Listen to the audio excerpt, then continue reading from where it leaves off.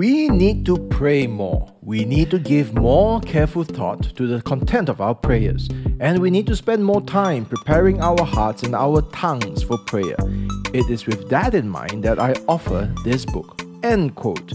That's Pastor John MacArthur from the preface of his book, A Year of Prayer.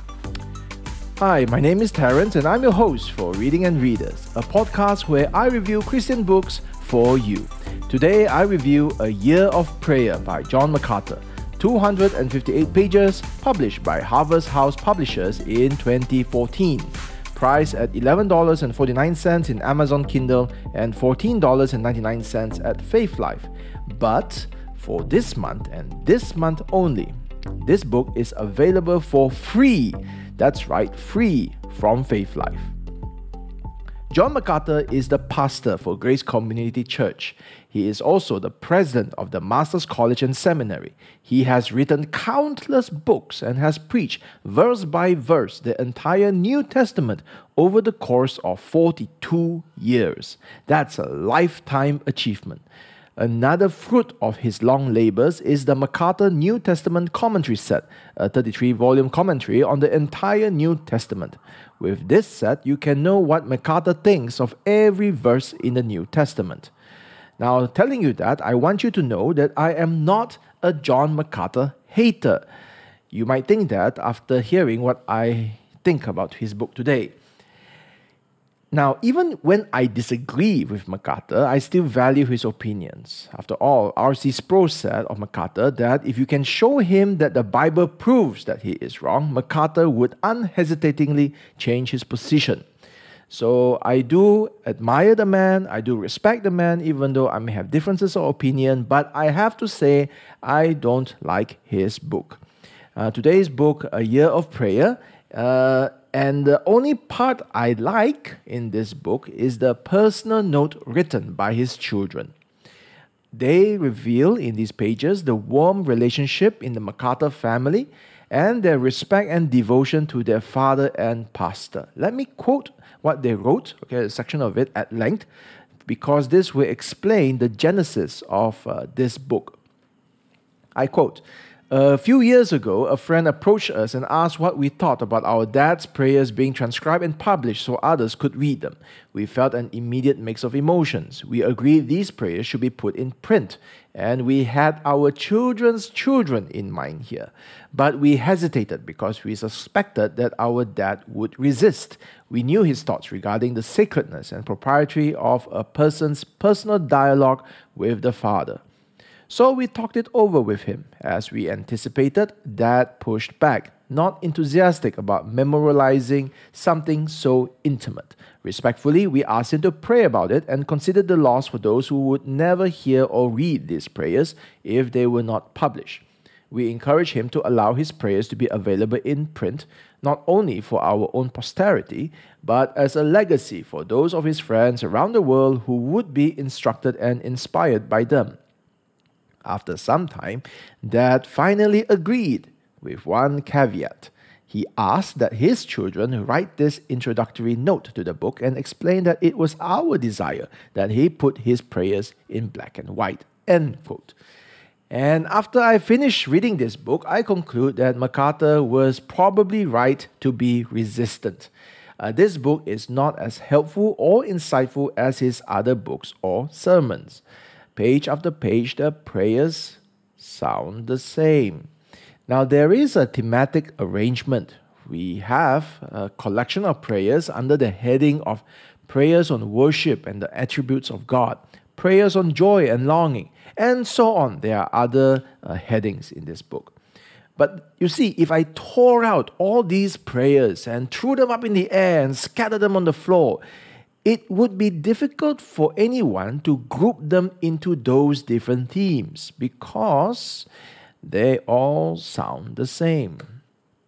The title of the book is A Year of Prayer, and there are 52 prayers for the 52 weeks in the year, plus the Easter and Christmas prayers, which makes this 54 prayers in total in this book.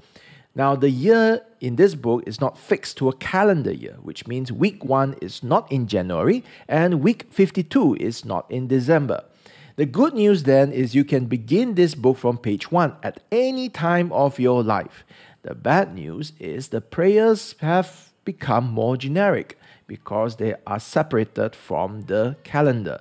So, because these prayers do not coincide with any time, week 52, for example, is not the Christmas season. So you would not read a prayer on the Advent or on Christmas or the incarnation of Christ. These prayers as a whole, or 52 actually, because two of them are special. They are on Easter and Christmas. But otherwise, the 52 prayers that correspond to 52 weeks of the year, they do not refer to any people, place, or time. So that is a good and also a bad thing, which I'll explain later. I honestly had a hard time reading this book of collected prayers, so much so that I asked myself, is it because I don't like the genre? Maybe it's my problem. Maybe I just don't like reading prayers. I don't like reading a collection of prayers. But then I think back and I notice that I do get pulled into prayers when I read, when I know the context. For example, in episode 11, in my review of The Young Christian, I shared a 200-year-old prayer of Christians who were facing death as their ship threatens to break up in a storm. And I also love prayers in the Bible, and partially because of the context. Just to name some examples from David. Look at his prayer in 2 Samuel 7. After God promises him an everlasting Davidic kingdom, David prays, "Who am I, O Lord God, and what is my house that you have brought me thus far?" Or consider David's prayer in Psalm 51 after he committed adultery and murder. He says, "Wash me, and I shall be whiter than snow." So I like prayers that have some context, so I know the person, what they're going through, the situation, and then the prayers then sort of has a story, I suppose, behind it. Now, that story is absent in this book, A Year of Prayer by John MacArthur. Let me give an example. Okay, the first prayer is titled Adoring Our Advocate. Okay, and like every chapter, like every prayer in this book, it begins first with a Bible verse, a complete printing of that Bible verses, actually. So it's a long passage. In this case, the first prayer is preceded by 1 John 2, verse 1 to 9. Then after you read that, which takes up actually the bulk of the book, honestly, then MacArthur writes, okay, the first chapter, then MacArthur writes, "Our gracious God, we thank you for our heavenly advocate, Jesus Christ the righteous, whose death on the cross made propitiation for all our sins, perfectly satisfying every demand of your holy justice. It is He who brought us out of guilt and into forgiveness, out of darkness and into light, out of our rebellion and into your love, out of death and into life.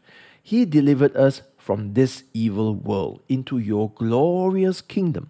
How we praise you for the wonder of your love in Jesus Christ. We thank you for sending your Son, the incarnate one, who was despised, rejected, beaten, mocked, and crucified, all in order to atone for our sin." End quote. And what I just read is 1/5 of the entire prayer. And every prayer in this book is Christ-centered, as you heard just now. Every prayer has within it a gospel message. We are sinners. Christ died for us. We could not save ourselves. And because Christ died for us, we now live for Him. And this is amazing grace. So there is a gospel message in every prayer. The prayers are also Bible saturated. Every prayer ends with a footnote of Bible verses reference in the prayer. And so in a way, in a real way, this book can be a really good book if you have only prayed or heard, "God, give me something" prayers, because that is not the type of prayers that John MacArthur is giving to you here. Instead, what we have is example after example of you read the scripture first, and you see the truth in that scripture text, and then you pray out of that scripture truth. And that prayer that you pray is often an ACTS prayer, ACTS, ACTS, where it stands for adoration, confession, thanksgiving, and supplication. So there's a lot of adoration, a lot of confession, a lot of thanksgiving, and supplication. Supplication is petitioning. It means to ask for something. And if you think it's asking for, better car, better watch, better house, or whatever it is, MacArthur petitions, I quote, Lord Jesus, Master, Redeemer, Savior, take possession of every part of our lives, yours by right through purchase. Sanctify every faculty. Fill our hearts with hope. May we flee the many temptations that relentlessly hound us and mortify the sins that continually plague us. End quote.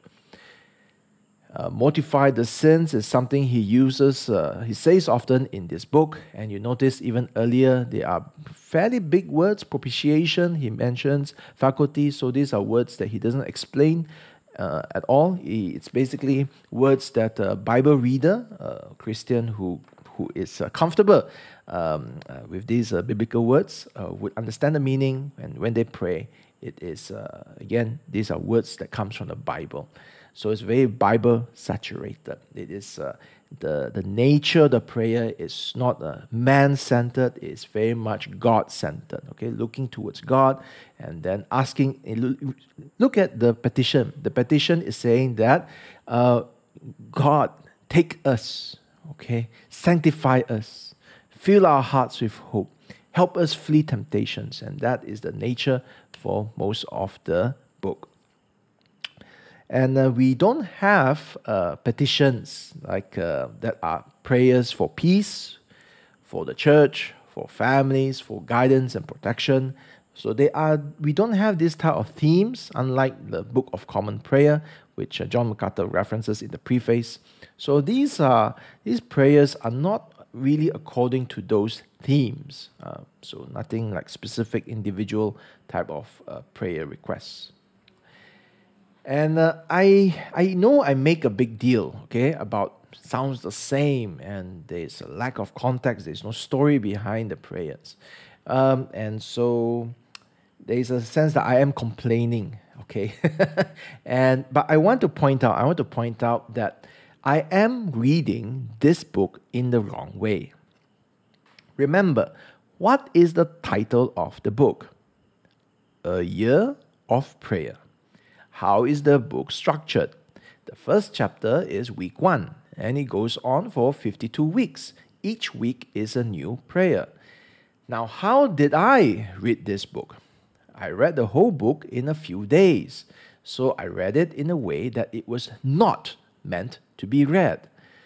So I imagine if you were to read it the way it was meant to be read, okay, once a week, okay, so taking your medicine once a week rather than taking the whole bottle in one gulp, you would be getting a weekly reminder of scripture texts with scripture truths, praying from scripture truth, and your prayer would cover adoration, confession, thanksgiving, and supplication using John MacArthur's words. Okay, he is a very trusted Bible teacher, so using his words, applying it into your own situation, time, and place. So in a way, it's like the Book of Common Prayer, in the sense that you can mouth the words and have these prayers applied to your own situation. Okay, and knowing that these prayers are keyed to the gospel. So you're praying the gospel into your lives, and actually not just you individually, but also the lives of the church. Okay, it's a very corporate prayer. The prayers in this book is for the many, for us, we, the people. It's not really for I, me, myself. So it's very corporate.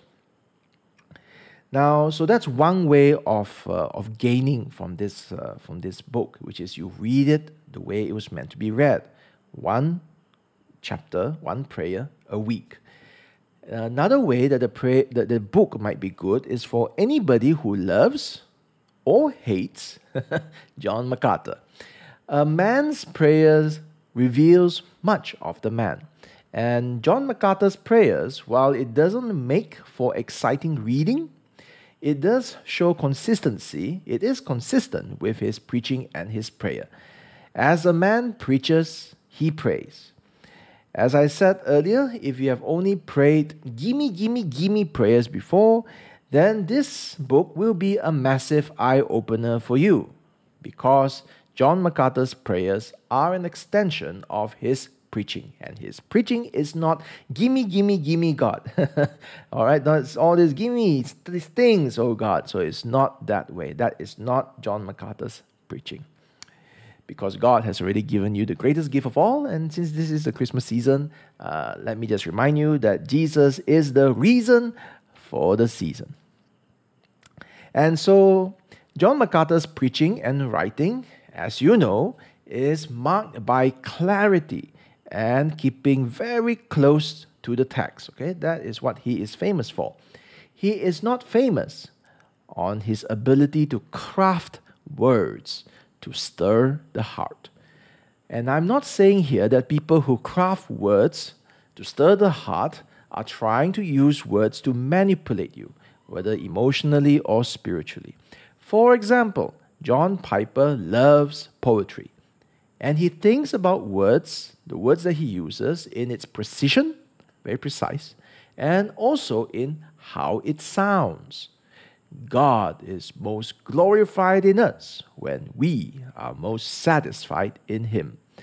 There is a nice ring to it, isn't it? Whether or not you agree with his teachings, but he does think about how it's put together. That's John Piper. MacArthur, as far as I know, he is not known for that. He's known for clarity and straightforwardness. And that is basically what you get in this prayer book. I want to say that in the kindest terms, that this book, A Year of Prayer by John MacArthur, it is helpful to know God, to pray to God, and to, incidentally, in a very small way, know MacArthur, okay, to get to know MacArthur, the man of God. But the book doesn't make good reading.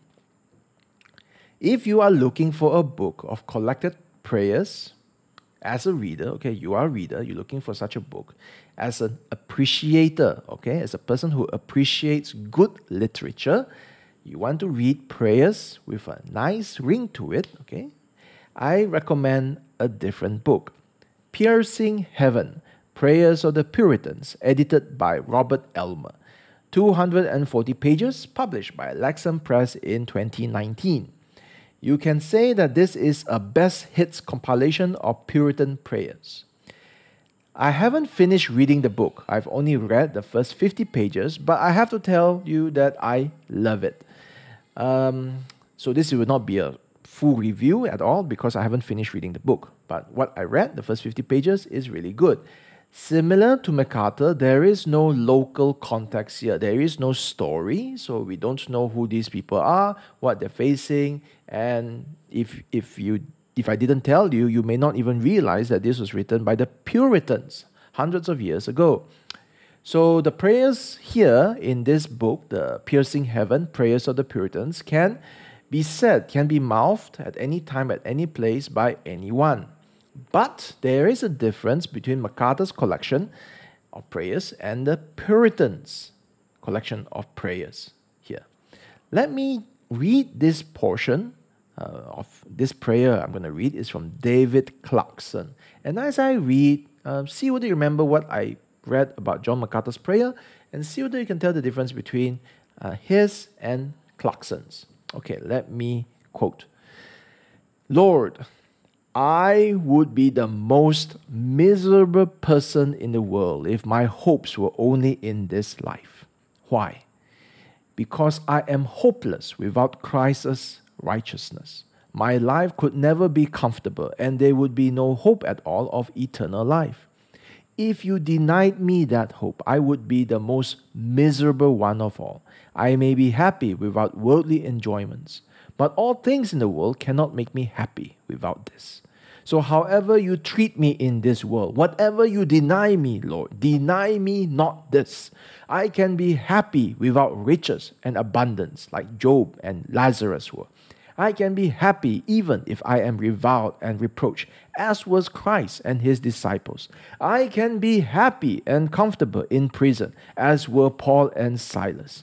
But I cannot be happy without the righteousness of Christ. End quote. So this is a prayer that reads almost like a sermon, a powerful sermon, isn't it? Well, like I said, it makes for good reading. And I'll give you another one, okay? And this time I'll give you a full one, okay? It's a full prayer, but you notice also that the prayers in this Puritan book is shorter. Anyway, this one is from William Bridge. Let me quote. Lord, we know your words. The Lord God has given me a well-taught tongue, so I may know how to sustain the weary with a word. I am one of those wearied souls, Lord. I am wearied with my temptations, wearied with inward trouble. So now, Lord, speak a word in due season to this poor, wounded, and wearied soul. Let me serve you, Lord. That is all my desire. Let me see you as you please, when you please. I am done, Lord. I am done. I have questioned and questioned my condition these many years, and I see that there is no end of such questioning. I get nothing by it. I am a poor, weak creature, and I fear I will never be able to bear testimony of the truth of Jesus Christ. But you have said, I will give power to my two witnesses. I am one of your witnesses. Now then, Lord, give power to me, for I am poor. I see the sinfulness of sin, so let me also see the graciousness of grace and the fullness of Christ. I come to you for righteousness, because I see my sin is exceedingly sinful. O Lord, keep my soul in the ocean of your free love. Amen. End quote. So, again, you can hopefully see there is a difference between MacArthur and the Puritans here. So first, the Puritan collection is more personal. It uses I language. I am weak. MacArthur's prayers would only just put we are weak. So there is a different way of praying here. One represents the person, and one represents the corporate, the group, the church. Now, obviously, every Christian prays personal individual prayers, but MacArthur has deliberately chosen to only include corporate prayers in this book. And he explains it in the preface by saying that the Lord's Prayer would sound strange and self-centered if it read, "My Father in heaven," rather than "Our Father in heaven." And so MacArthur has a different purpose for this book, different from the Puritan collection that I just read. MacArthur writes, "We who love the Lord can't help sensing that the most vital things we need to pray about go way beyond ourselves, our desires, or our own will. The Spirit within us compels us to lift up our brothers and sisters in Christ at the same time. This book is all about helping us as God's people to pray like that more than we actually do." End quote. So this direction by MacArthur explains why his prayers does not soar to the heavens. Perhaps it would have a different or more personal effect if he changed the us and we to the I and me. All right, so, but MacArthur would say you need to be more selfless. So that is the direction that he took, and that actually does impact, I believe, how we immerse ourselves in the prayer here. Second, as you notice, is that the Puritan prayers collected here are shorter. For MacArthur's book, in 258 pages, we have 54 prayers. Like I told you, 52 weeks plus Christmas and Easter. On the other hand, for the Puritan book, you will read 50 prayers 1/3 of the way through the book. So these prayers don't intend to present the gospel, okay? So you can hear this, okay? For example, one prayer titled "Strength to Stand Under Temptation" by William Bridge goes like this: "O Lord, I have no strength to stand against this great enemy. I confess it is my duty to resist this temptation, but it is your promise to support me under this temptation. Therefore, I put myself upon you. Amen. End quote. So you see over here, there is no Christ. You don't have adoration, confession, thanksgiving, and supplication as a whole package. You don't have the gospel message. This guy is just saying that I have temptation. Lord, your promise is to support me in this temptation. I will throw myself at you. All right. So that is his prayer, and so makes it for shorter and short and sweet prayers, and that can make easier reading. And third thing to note is that the Puritan Prayers is a collection from various authors, and many of the names, like I just mentioned, David Clarkson or William Bridge, are names that I actually don't recognize, and that is my ignorance. And so each of these writers have their own writing styles. So again, it makes the prayers seem fresh, easier to read, and they say almost the same things, but in their own different styles and ways. So that makes a more reader-friendly book. Okay. So, in conclusion, having compared MacArthur's and this Puritan collection, I want to tell you that there is a place for John MacArthur's Year of Prayer. There is a place for its corporate, Christ-centered, and Bible-saturated nature. It fully satisfies its starting goal. Okay, how it began was that it be a legacy to the MacArthur family, both family by blood and family by the Spirit. However, I warn you, it's not a book to be read in one sitting, which it's clearly stated that in the title and also in the way it's organized. The risk, if you try to read it in one sitting, is that the prayers become boring, and that's not the intent.